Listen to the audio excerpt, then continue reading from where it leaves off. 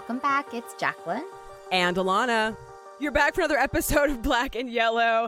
And beep, beep, beep. Little trigger warning here. We are going to be talking about a new episode in theaters that is going to dominate the entirety of this episode. So if you haven't seen the film we're talking about and you don't want anything spoiled for you, I highly suggest you skip right on over this episode and maybe catch up on some past episodes, because our RSS feed is back and it's kicking so much butt. So if you are out of the loop of shows we have done, this is a great opportunity to catch up, maybe binge a little. And with that, let's get on with the show. Awesome. Well, good to have you guys back. We're going to be talking about The Farewell, directed by Lulu Wang, starring Awkwafina.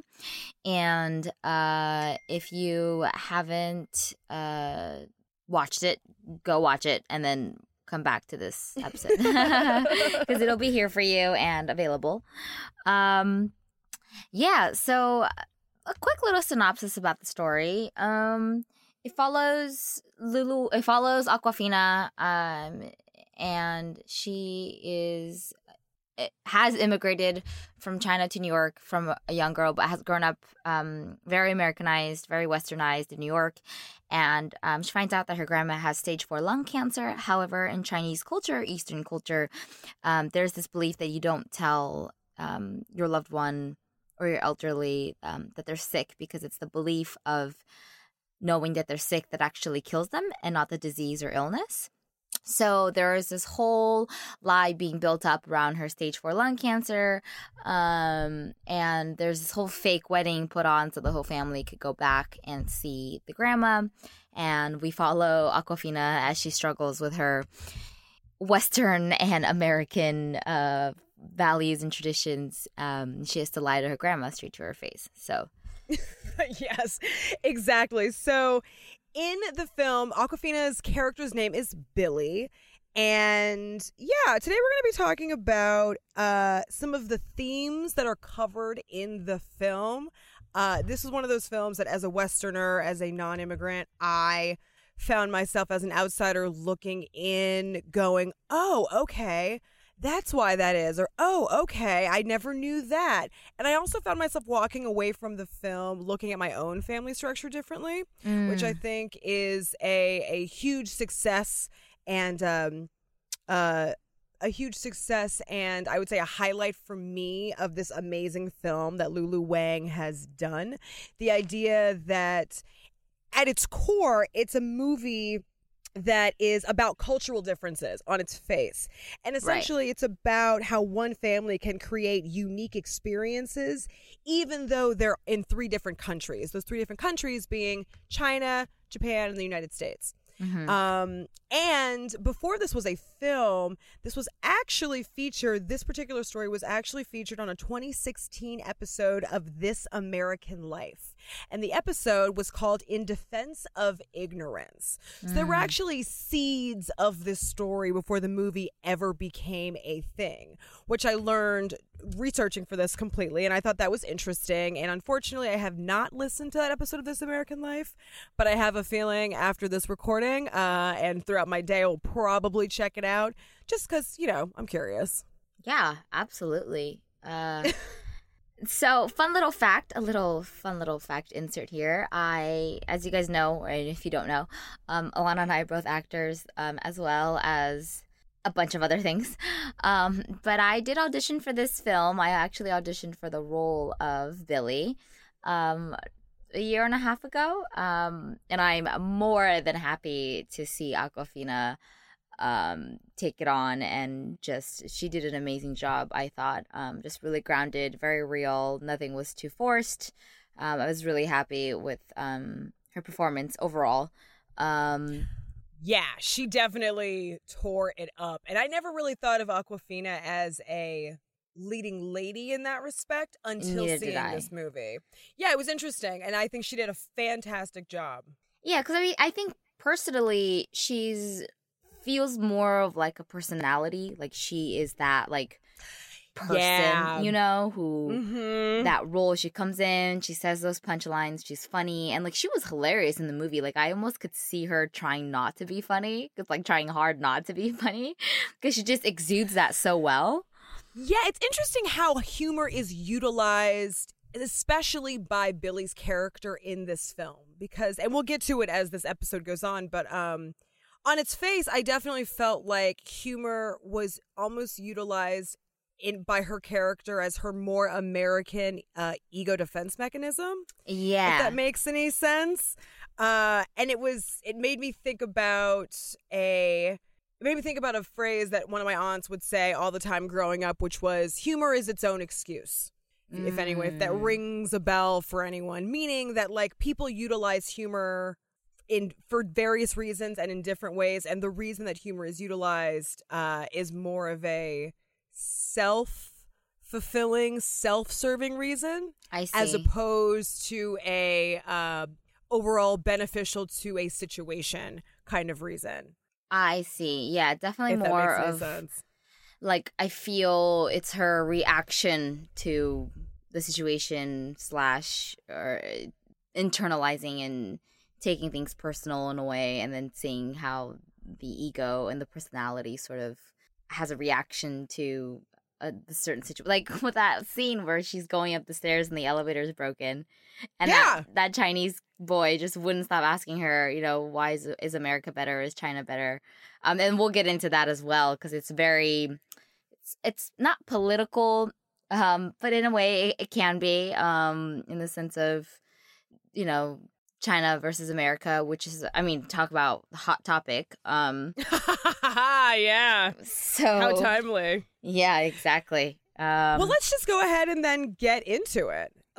Since it seems like we're kind of already doing it, let's tackle this first theme of like straddling cultures, because you're right. Billy is both a Chinese immigrant and an American citizen, and would that be called a second culture kid or a third culture kid?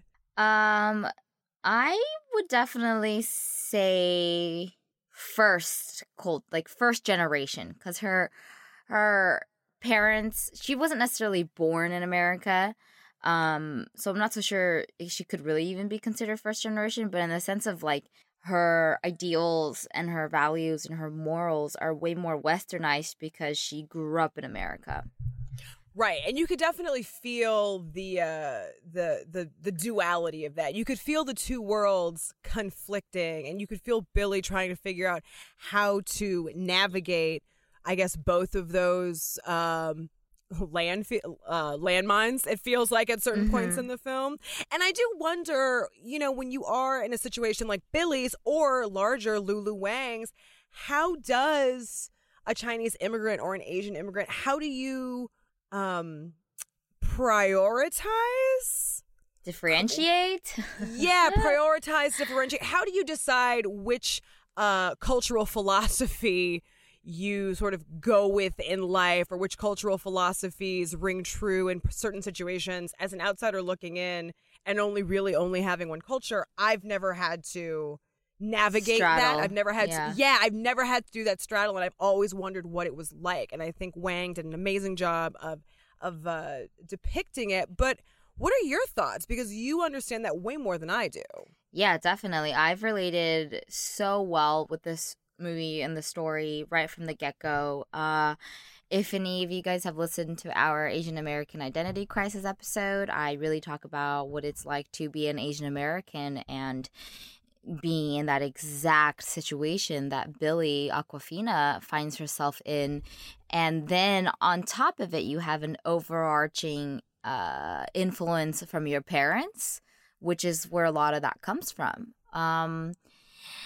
Yeah, it's difficult. I think you kind of, I can only speak for myself, but I have found times where I can devote myself to my parents and the elders when I know the time is there, and when I'm 100% here and I'm ready and like available to give.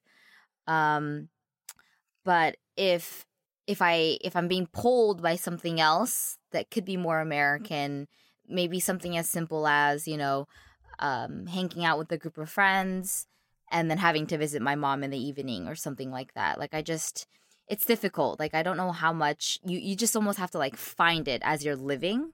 Right. Yeah, like choosing to speak Mandarin with my grandma instead of like choosing to struggle. And you see her in the movie do this. Like, she's like literally struggling to speak Mandarin because her Mandarin isn't that good. And she talks about it. And she's really good about just being like, what does that mean? What does this mean? You know? So like in my case, I've had to choose and like I've chosen to speak Mandarin and struggle to speak Mandarin because I know it's the right thing to do versus speak English with, you know, my grandma who probably wouldn't understand a drop of it. Got it. Yeah, Billy does make mention of the fact that her Mandarin isn't that great a lot of times in the film. But what's interesting is that Lulu Wang did not tell a fish out of water story, so to speak. Like, we get that Billy's Mandarin is rusty, but it's never so bad that it becomes a focal point of a scene. I guess when I hear someone say, "Oh, my French, my Mandarin, my Spanish isn't that good," I'm expecting for these people to totally struggle and it's super choppy. Which would then feel kind of like a fish out of water.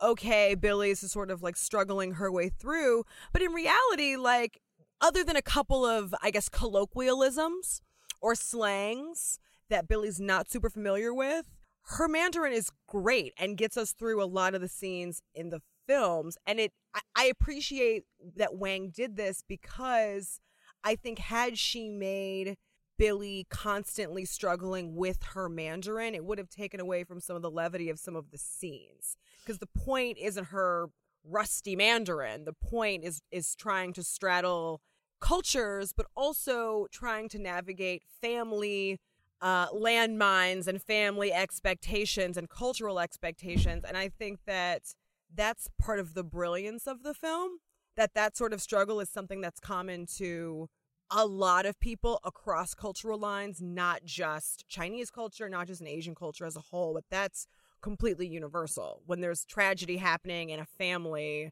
when something is going down and the family sort of gets together, everyone sort of feels like they're figuring each other out because, at least in this movie, no one lives together. You know what I mean? Like, the family spans 3 different countries. And so you do get the feeling overall that these people have been separated for so long. Everyone's trying to figure everyone else out. Yeah, definitely. Yeah, I think there's a really good scene about the older brother being in Japan for a while, and the other brother being in America for a while, which is Billy's dad. And then they kind of, you know, left their mom in China, is that feeling. And I think it's again that Eastern you know, values coming in where, you know, they feel guilty because you're not supposed to leave your parents. You know, your parents birthed you and took care of you, and therefore it is your duty and your responsibility as you get older to take care of them. And taking care of them does not mean sticking them in a home. You know, taking care of them means being with them and having them live with you, or you go live with them together under the same roof. And I think that is a difference between East and West. Huge. 100%. You guys you don't have that feeling of needing to take care of your parents in the sense of literally being physically next to them, you know? Yes, because I think, and I think because we live in an individualistic society here in the United States, whereas I think what's depicted perfectly in this film, in other parts of the world, a collectivism mindset is a lot more of a thing than it is here. Because you said your parent moves in with you, and the hair on the back of my neck where, like, listen, I'm not going to ever stick my parents in a home, but my parents living under the same roof as me at this point in my life or later is just not, it's not Gucci for me, man. Like that's not something that I think will ever happen for me. But hey, again, it's the brilliance of this film. Yeah, absolutely. And then again, that's, you know, me as a first generation born here in America. These are things I struggle with because girl, I completely get you. Having your mom or my mom or anyone's mothers, Lord, no, we love our mothers, but also sometimes you just, you know what I mean? Yes, I got it. And I get it. I'm like, I totally understand how wonderful it would be to not have your mother with you, and then there is that whole feeling of like, well, shoot, I should, and it's my responsibility, and then the guilt and the shame, and yeah, it's just, you're lucky. We'll circle back to the individualistic versus collectivism cultural mindsets a little bit later, but to come back to the straddling of cultures for a second, one thing that I, as an outsider looking in, I guess I've always assumed is that if someone immigrates here to the United States from whatever country they are coming from, I always assume that there's a choice that parents have to make for their kids, and that is the choice to 100% assimilate, be as American as you can, fit in because you don't want to feel like an outsider, or you have the choice to keep raising your kids with homeland values, so to speak. Mm-hmm. And it feels, am I wrong that is a choice that a lot of immigrants have to make, or is it not as black or white as I'm making it seem? You mean, can you repeat that? That immigrants, what did you say? So I am assuming that when an immigrant moves to the United States, there's a choice that parents make. That is the choice to completely try and assimilate their kids 100% as much as possible, make them as American as possible. Oh, yes. Or the choice to continue to maintain the hometown values that they have, continue to instill those in their children. And you sort of saw that duality in the movie.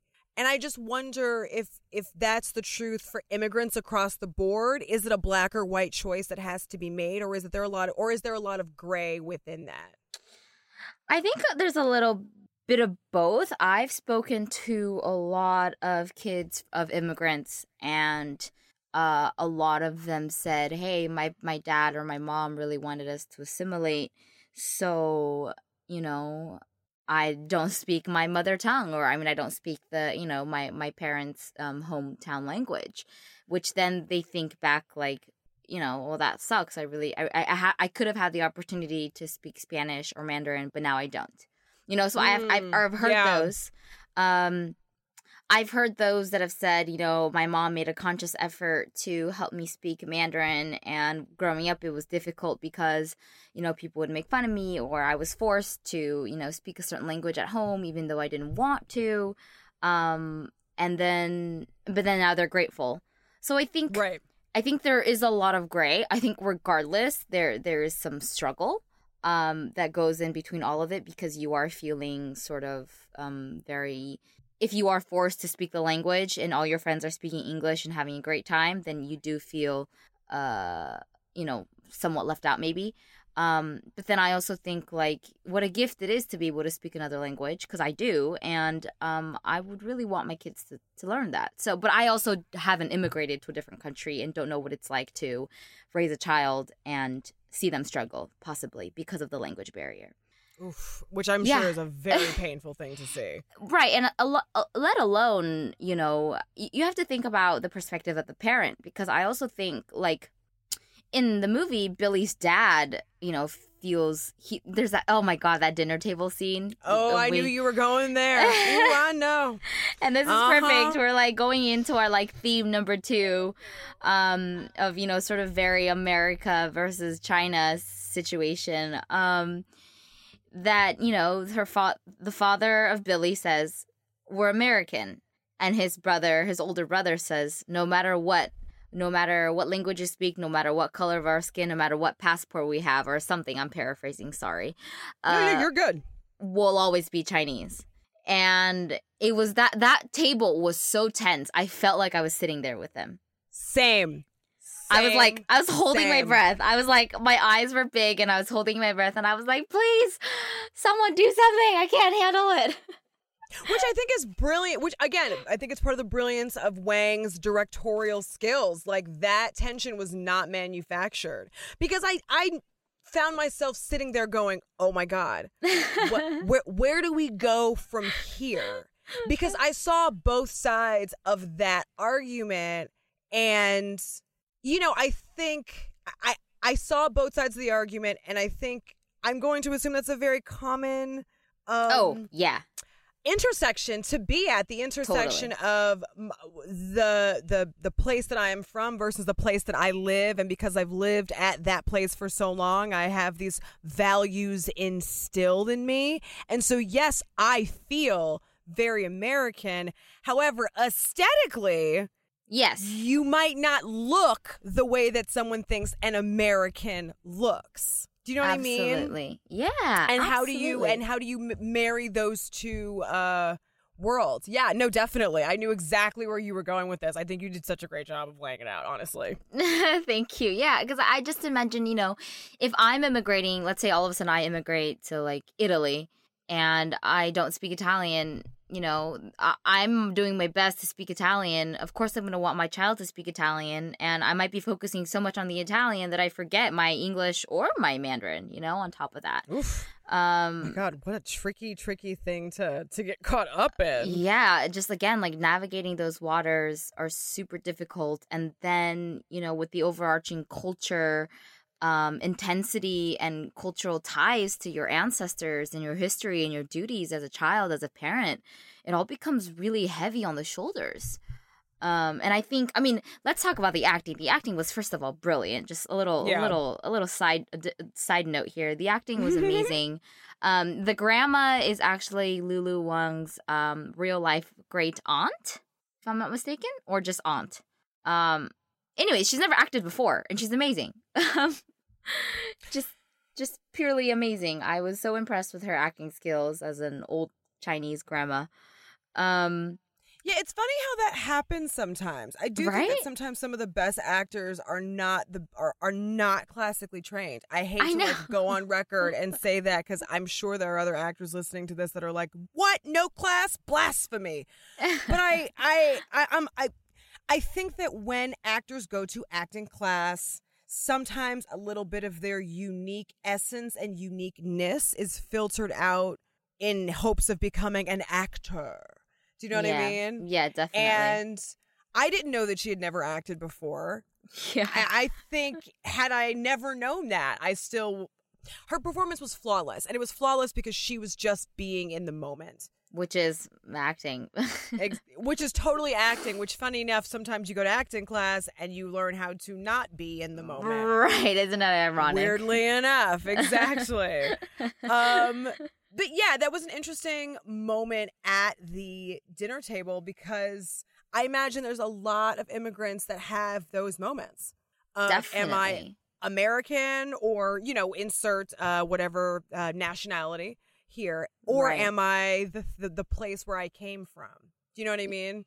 Yeah, and then to be perfectly honest, this whole phenomenon of, I understand that the American education literally is by far the best education, according to how many people we get from out of the country that want to study here. I'm not just talking about Chinese. I'm talking about, internationally. Everyone wants to come and get a college education, an American education here in the United States.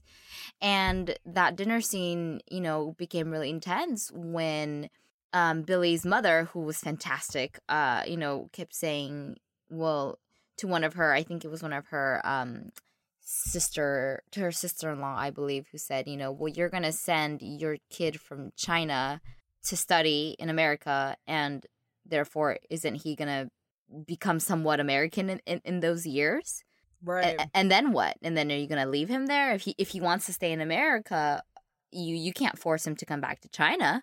So then what? It was just, it tackled such a niche, but also not niche, because we have so many people on visas here going to Harvard and Columbia and Stanford and Princeton, and it's all from China. Most of them, not most of them. Let me retract my phrase. That's a very general blank statement, but a lot of them, typically known to come to America and study and then go back to China. I mean, is it common that the value of an American education in terms of this conversation, Chinese culture, but bringing it more broadly, in Asian culture, is the value of an American education often debated in those circles? Because in the movie, it made it feel like it was, but I wasn't sure if I was reading too deeply into that. I think it became debated in that situation because they were specifically talking about Chinese versus American, and that became sort of like a big separate thing on the table. I can't say too much about it because I obviously was born here and have had an American education my entire life.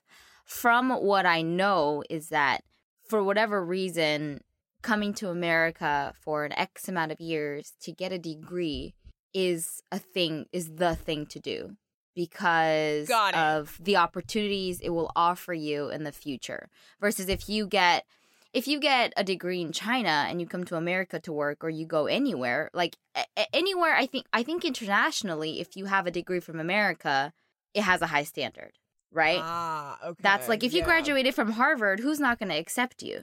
Right. But if you graduated from the University of, I don't know, the little town that you're from in your country, that's not necessarily as prestigious or as grand. So I think True. It really is just because how America has such a big amount of prestigious schools that allow you to, be successful in the future. So then, but then a lot of them do come here, end up staying here and getting jobs, or, marrying Westerners, marrying an American, and,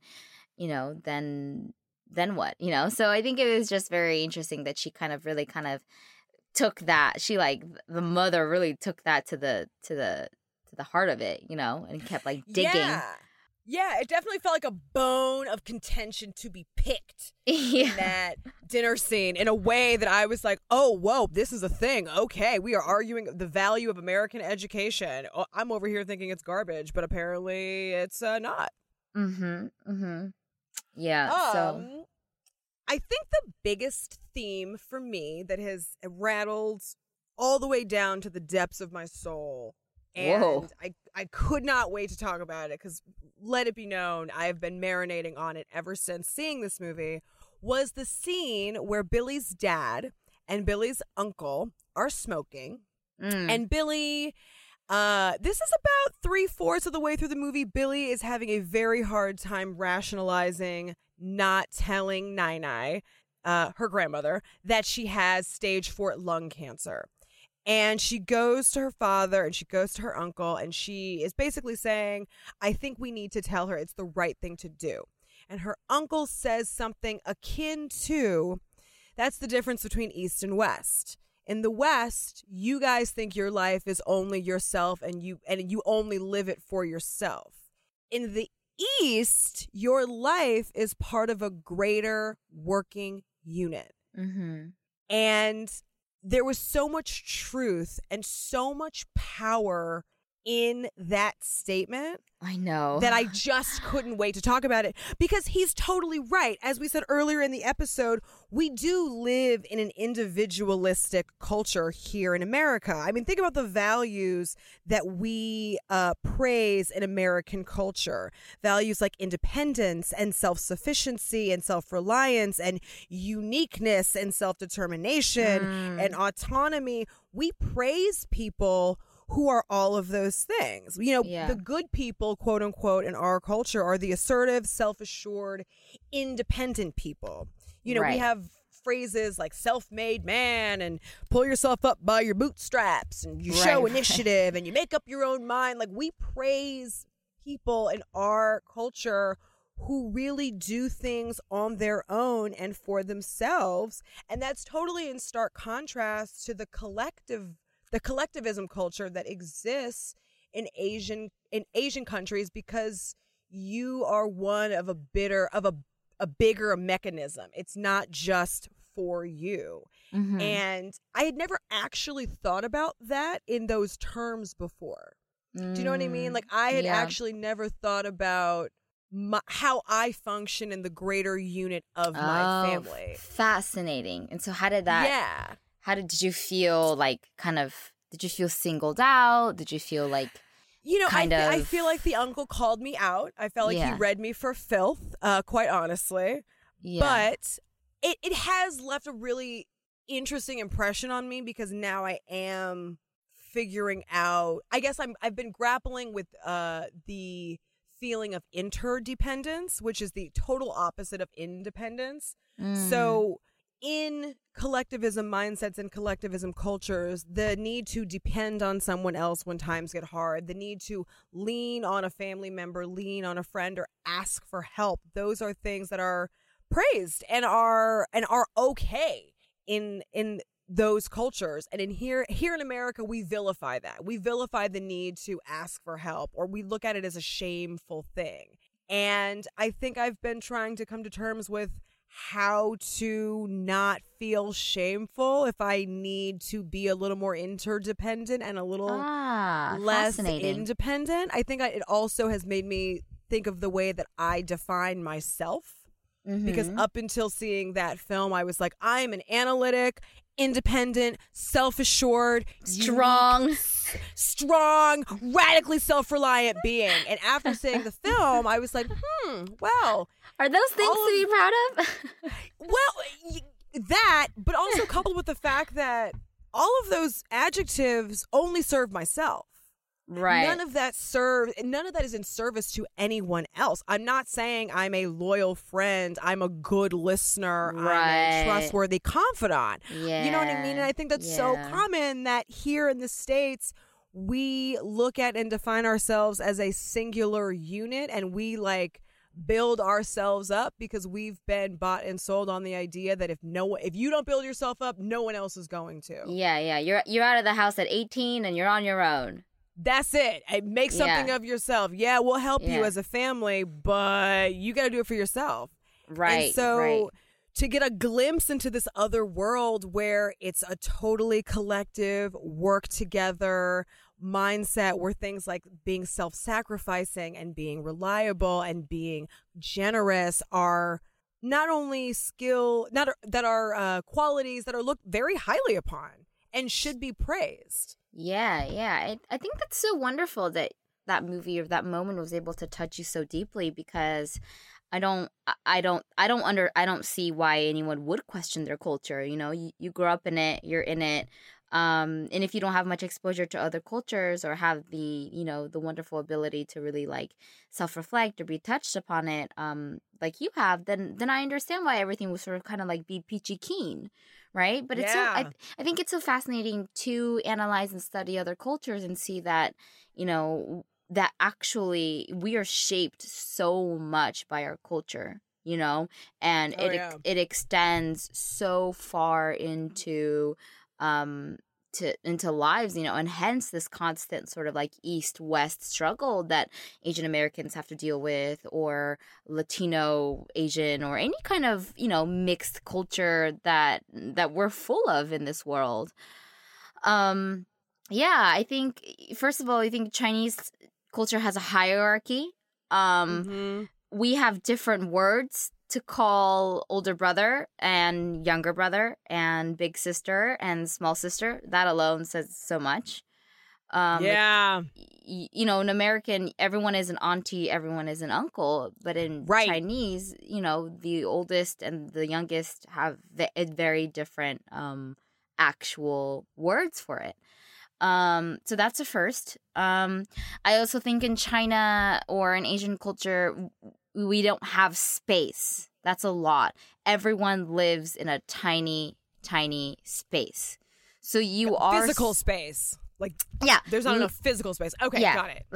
Physical space. So you are in each other's lives. Therefore, you kind of have to work together. You're forced to essentially work together, because anything that you do will affect the other person, because you live in there's 5 people in a 1-bedroom apartment. Right. Also, I also think that we have a big conscious idea of, that one, like I said before, one action affects the whole group versus just, myself. And I also think that the lack of the personal space, all of that kind of goes into it, along with, the hierarchy and the humility. Humility is huge. Like, we love to like downplay, like our achievements. We want to be as humble as possible. We don't want to shine. We don't want to boast. We don't want to like, hey, look at me. Like, that doesn't exist. In American culture, it's like, I won first place. Look, I got a medal, Mom. Exactly. And in America and in Chinese culture, it's like, who cares if you get first place, because, you're supposed to get first place every time and then not even really like talk about it or be proud. Like, like it's so bizarre. It's just, I think it's totally a different way of operating, because I don't think that the latter is bad. I don't think that, a kid that gets first place and like doesn't necessarily want to make a big hullabaloo about it is a bad thing. Do you know what I mean? Yeah. I do think that when we are raising kids in a society like the United States and a kid wins, it's like, oh my God, honey, you're the best. Let's go get ice cream. You're so good. You're so amazing. Yeah. And I think that sets up what can possibly be a toxic standard for success in the future. It's like, well, every time I succeed, I deserve to have, everyone deserves to know about it. I deserve to be showered in praise. Yeah. I deserve to get all the goods and all the treats and all the things. And if I don't, then for some reason, it wasn't worth it. And I think that, I know for me, I was definitely a kid that was rewarded for good work. And it was the thing that kept me working hard and working smart. Right. Up until I was no longer working for rewards from my parents, up until it just became, all right, well, yourself. You're an adult. Yeah, exactly. Like, you want to work hard? Go ahead. Oh, you did it? Reward yourself. Me, myself, and I. Exactly. Is all I got till the end. Yeah. And I mean, like, real talk, I had a great week last week, and my reward to myself was eating my weight in sushi and going to see The Farewell on a Friday night, where I was just like, let me go treat myself. So yeah, interestingly, it all comes full circle. But the individual versus collective mindset, I think that I in past years have always sort of been very critical of a collectivist mindset, because it's like, well, if it's a collectivist mindset, then somewhere in there, the individual is having to self-sacrifice an opinion, an idea, oh my gosh, an action. Are you kidding for me? the greater good. Yeah, that's 100% what they go through. It's all about sacrifice and duty and responsibility, and that's something I struggle on a daily basis. Ultimately, here's what I think. Ultimately, because I'm a Chinese American, because I'm first generation, essentially kind of, hopefully what we saw in The Farewell is honestly like a healthy balance of both. And a healthy balance of both for what works for you and what you want out of life. Because I could not turn my back on my family. I could not turn my back on my mother. I cannot turn my back on, what my culture, it's like literally in my DNA. Like, there's no way I can escape it, And so... And if some people can and want to and are able to and are happy and fulfilled, then like do it. Go and move away and do your thing and live your life and do you. So it is I think ultimately a healthy balance, because I think either or in a too far direction, the two extremes aren't very healthy.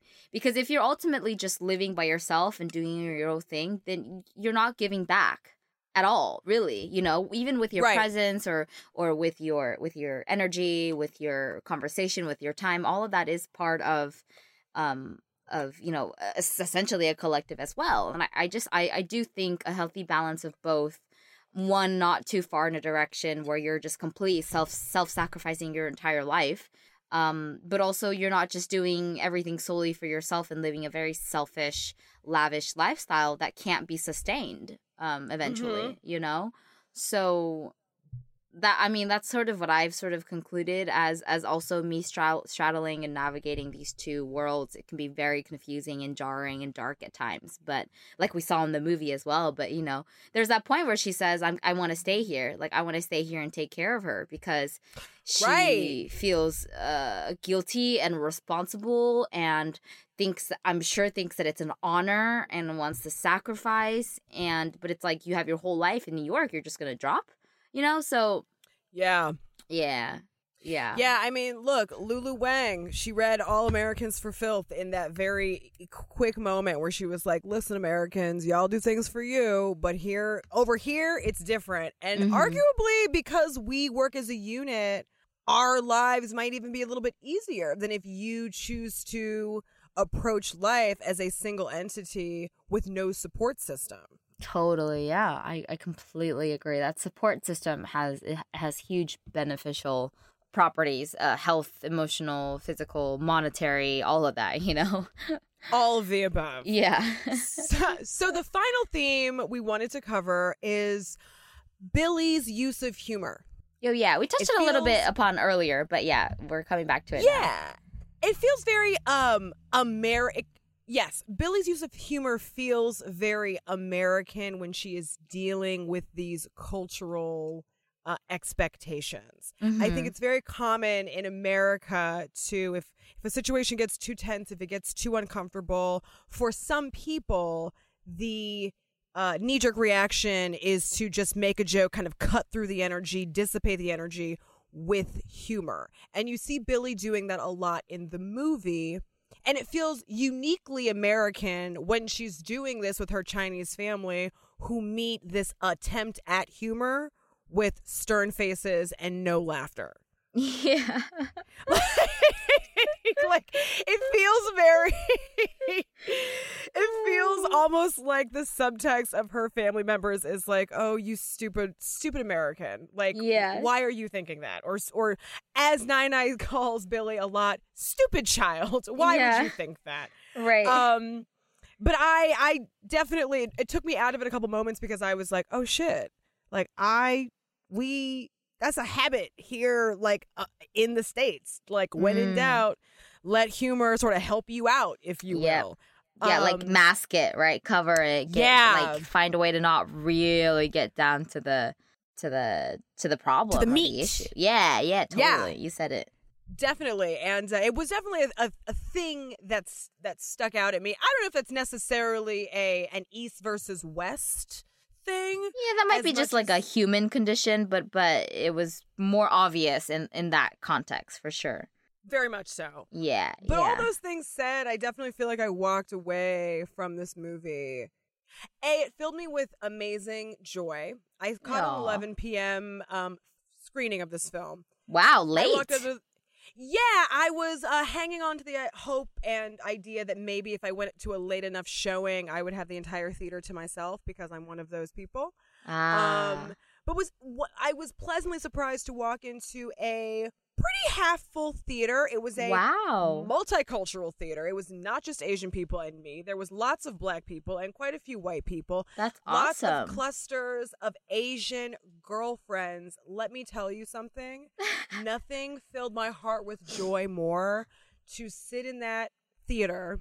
And at certain points, there was definitely cultural things that were happening that were totally over my head. And I was okay to be in the dark.